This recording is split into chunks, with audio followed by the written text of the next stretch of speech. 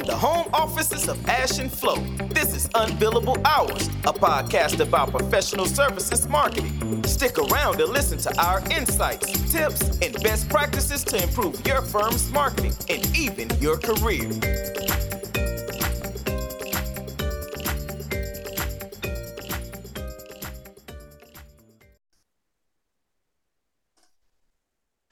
So welcome everybody to this new episode of the Unbillable Hours podcast, where today it's just me, it's just myself. Ash can't be here today. We are still struggling with schedules a little bit in these weeks before essentially the end of the year, right? And you could probably tell because this episode is not dropping on a Friday, but middle of the week. Apologies for that, for making you wait. Might continue to be off the usual schedule just a little bit, probably for the next 2 or 3 weeks, but then we'll return to things as normal. Speaking of returning to things, I thought I'd take you back to our recent conversation with Rattleback's Jason Malicki, just a little bit, who spoke to us about problem ownership strategies, primarily in thought leadership, but also in marketing, right, in a bit broader sense. So this idea that the practice or the firm your market should own a very specific problem, so it becomes synonymous to the solution to that problem, so that people who encounter that problem in their business, of course, obviously think of you and your firm first, right, when they start searching for a solution. And Jason, like I said, spoke to us about these strategies in the context of thought leadership programs, but Ash and I then, after turning off the microphone, had a discussion about how that is A, super essential to all kinds of consultancy marketing, and B, a cool thing you can do on all kinds of levels of marketing execution, right? Whether it's for the positioning of the entire firm, or if it is for a thought leadership program, all the way down into the very tactical, for example, building websites for a specific service, which, sorry for the long intro, but that's what I wanted to talk about today. I thought I'd go back, revisit the problem ownership strategy, and walk you through how you can turn that into sort of a guiding principle or a framework for building, actually converting service landing pages. So the idea, by the way, of a service landing page being you have the firm's overall homepage, right? Then you have some logic of these are the industries we serve, maybe these are the practice areas or the functional client areas we cover. And then inside those, you might have a specific service, which that's the idea, right? That is what we talk about here. It's essentially like a landing page for a specific service offering. Before we get into that, though, why should you concern yourselves with those things? Who here sells consulting services through a website? Is that even real? That's actually a question I get a lot. And the answer is, of course, it depends, right? It depends in great deal on your go-to-market strategy. If your firm is fundamentally not set up to sell services online, of course, you'll have a hard time, right? Being successful with such a strategy. The problem you have there is that, yes, there are ever more players selling services this way, right? Educating people in awareness channels online, like social media, pulling them onto landing pages and then converting them into meetings. It's actually a well-established practice. And it's also very, very efficient in terms of just the cost, right? You incur as a firm throughout your sales process. It might be technically true for your firm that it's not working for you yet. It does work for a lot of companies out there, and it's bloody cost efficient. So you should probably look into it, is my reason number one, right? Why we should think about better service pages. Second point is that even if your sales process is not built that way, and I think we've referred to this in previous episodes as the single website funnel, right? Where the idea is that every net new client has to come to you through an online gateway, because that creates digital data and allows you to track the success of marketing initiatives. But shelve that, right? Even if that's not how you eventually sell, you still should have a high quality service landing page, because so many people will look at it during the hiring process. So even if you win most of your business through referrals or by being invited to RFP processes and then bidding, right, all that stuff, there's a bunch of studies out, and I'll link those in the show notes, that essentially say buyers will always look at your website, right? 80% of buyers do that, of professional services, round about that number, to learn about you, to vet you, to confirm the things you said in your proposal, all these types of things. So 8 or 9 out of 10 will go to the pages. That's one thing. And the second thing is the keep coming back to it. There's an interesting Gartner survey in that as well. They keep coming back to your sites as they progress through the buying journey, right? That's something people forget. So B2B service buyers use your website for problem identification, right? They come back to explore solutions.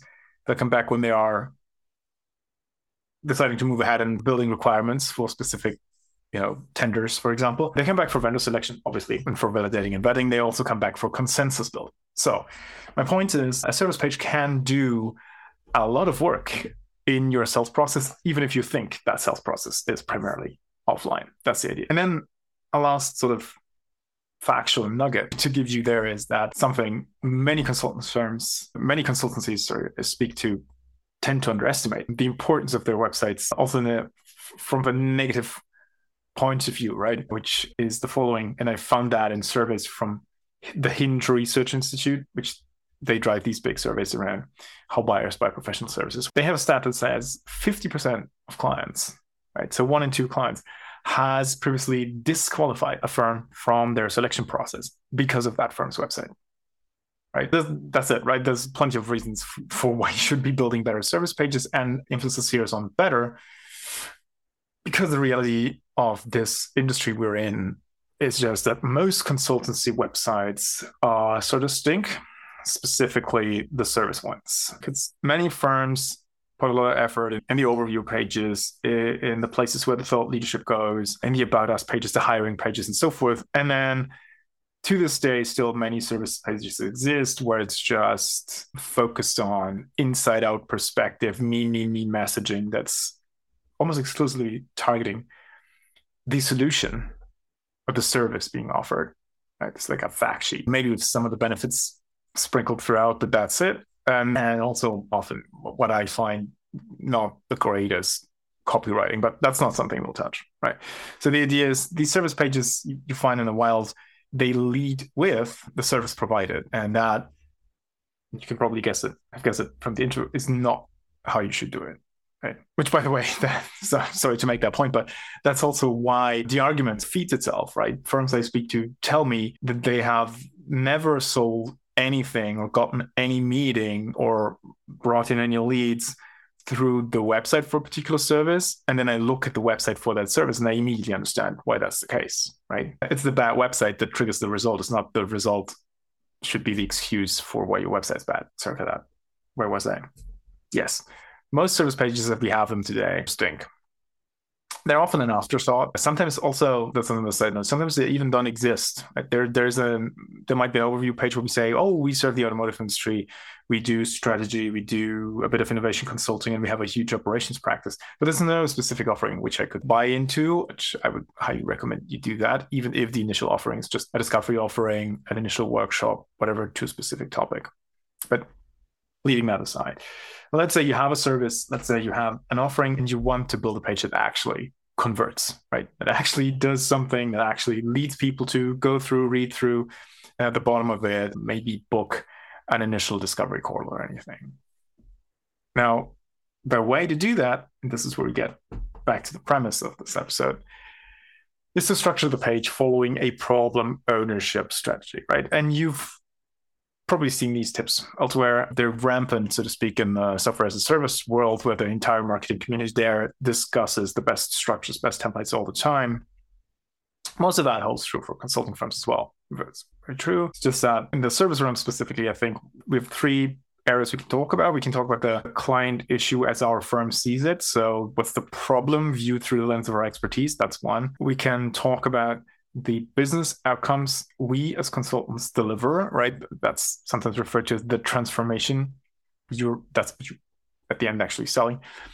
And then, of course, we can talk about the vehicle, right? The consulting process, the solution we sell, and so forth, we use to deliver that outcome. So that's a triangle, if you can picture it like that. The trick to build a high converting service page is to make 80-90% of the content about the first 2 points in that triangle I just described. So about the problem first, the outcome you deliver when overcoming this problem second, and then the technicalities of how you do that third. It's got to be in there, but it should be sufficient to tease it a little bit. Making this more practical. If you have to build a service website and you say, okay, let's follow a client issue centric or problem ownership strategy for this one, where do you start? You start obviously with the hero section of the website. And here you should clearly lead with the problem you solve, maybe with some context indicating for whom you're solving it. And this is where I will refer to, and I'll put this in the show notes, to an example website for a second here. By the way, nothing to do with the page, just found it out in the wild. I like it. The strategy consultancy Bain has a PMO service offering, which they call a results delivery office. Smart play already, got to give them that. And the landing page for that one is pretty close. There are minor things I might tweak or discuss, but it's pretty close to my go-to best practice example for these types of service pages. Because if you look at that, they actually lead with the client issue by just asking a question, right? If you visit the global page, which I'll link, the lead section, the hero section of the website says, visit the question, how will you structure and enable change in your organization? Which, if you think about it, is very much a senior executive problem if I'm in some or any charge of a large corporate initiative, be that, I don't know, strategy initiative, digital transformation, some sort of carve-out spin-off. It is, you could need a PMO for. So that's a nice way of leading with the problem, because I might ask that question, right? And then the next thing, this being Bain, right? They don't spend as much time explaining for who they do it, because that's implied by the brand, right? They do it for the Fortune 500 companies. But they then move into the next thing you should be doing, which is position the service by making clear how it's maybe different, maybe special. And if you look at the page, they do this by immediately saying, typical or your average PMO does this, does X, right? We do Y. And then they close and say, the result is, in this case, I quote, a higher capacity for change. So just the hero section, right? I have not scrolled down a bit, exemplifies the problem, implies, without giving too much detail, how the service here is different. And they haven't lost a word about how it actually works, right? It just states how it's different. And it gives a business benefit away. And I think that's very powerful. As you then scroll down the page, there's a video which sort of explains, gives the story in longer detail. And then comes a section that is called What to Expect. Then there comes a section with impact, where they give business statistics for the projects they've delivered. Then there comes a section that has client results, which these are case studies they linked out to. Then there comes a section that says insights. This is a collection of related thought leadership pieces. And then at the bottom is the typical section with the team members and the ready to talk CTA and some related offerings, which, by the way, that is one of the areas I think where they could improve it, because just listing team members, I find, is not a high converting CTA strategy, but that's probably beside the point, right? So maybe to reiterate, if you have service pages that aren't performing well or as intended, might be the case that there's too much inside-out perspective, solution, or vehicle-focused messaging going on, too much me speak, and so forth. Sometimes there's also issues with copywriting, right? In-house, jargony terms, people don't understand these things, but let's leave that aside. So if you're dealing with this, try to restructure the stuff and try to build a higher performing site into a problem-centric approach, right? Problem-centric approach means you lead with the problem the service solves, and imply or explicitly state for whom. You can explicitly state it. You lead to the how and show how that's different, right? You've got to name what's in the box a little bit. If you can, show how it's different. But you don't give any details, right? You don't explain at length how the sausage is made. You just tease it. And then you essentially just hammer home the benefits. Really do outcome-driven messaging here. That's really important. And once you've done that, make sure you have ample proof of success. Case studies, client quotes, all these things. You know this stuff. And then at the end of it, make sure to offer 2 calls to action, right? Not one. We want to invite clients to take the actual step to procuring a service. So this could be a CTA around booking a discovery call or having a hiccup workshop or whatever it is, but just be more specific than just adding context. Make it an actual inquiry. And then also offer an indirect CTA where you invite clients to learn more about the issue, stay in contact, whatnot. Bain, on the example I'll put in the show notes, they do this by offering a related thought leadership, right? The reason we do this is that even if I'm not ready to do the hard conversion to an actual transactional sort of relationship starting offering, still hang around, read their content, or build a less transactional relationship over time with them. Typical soft call to action, for example, might be a newsletter if you have a service specific one, or you ask them to follow your LinkedIn page, whatever that is, or provide thought leadership materials you have. If you have those, that's a good idea. So that's it. That's all I have for today. In a way, again, problem ownership strategy is the winning strategy in all consultancy marketing. Don't market your solution, market the issue clients have, and do that by leveraging the outcome you'll deliver. That's the secret sauce, right? That's the basic principle to go by. And I'll put the Bain page into the show notes so you can have some look at. I might also reference the GTM Partners website because I like that one. And it follows the same principles. So you could do a comparison and see immediately where the similarities are and why I think these pages might be successful. That's it. That's literally all I have for today. I'm going to stop the recording, and I will not wish you a happy weekend now because it's mid of the week and all that. But see you around, and Ash will be back soon for the next one. Thanks for listening to Unbillable Hours. If you want more, tune in next week. You know where to find us.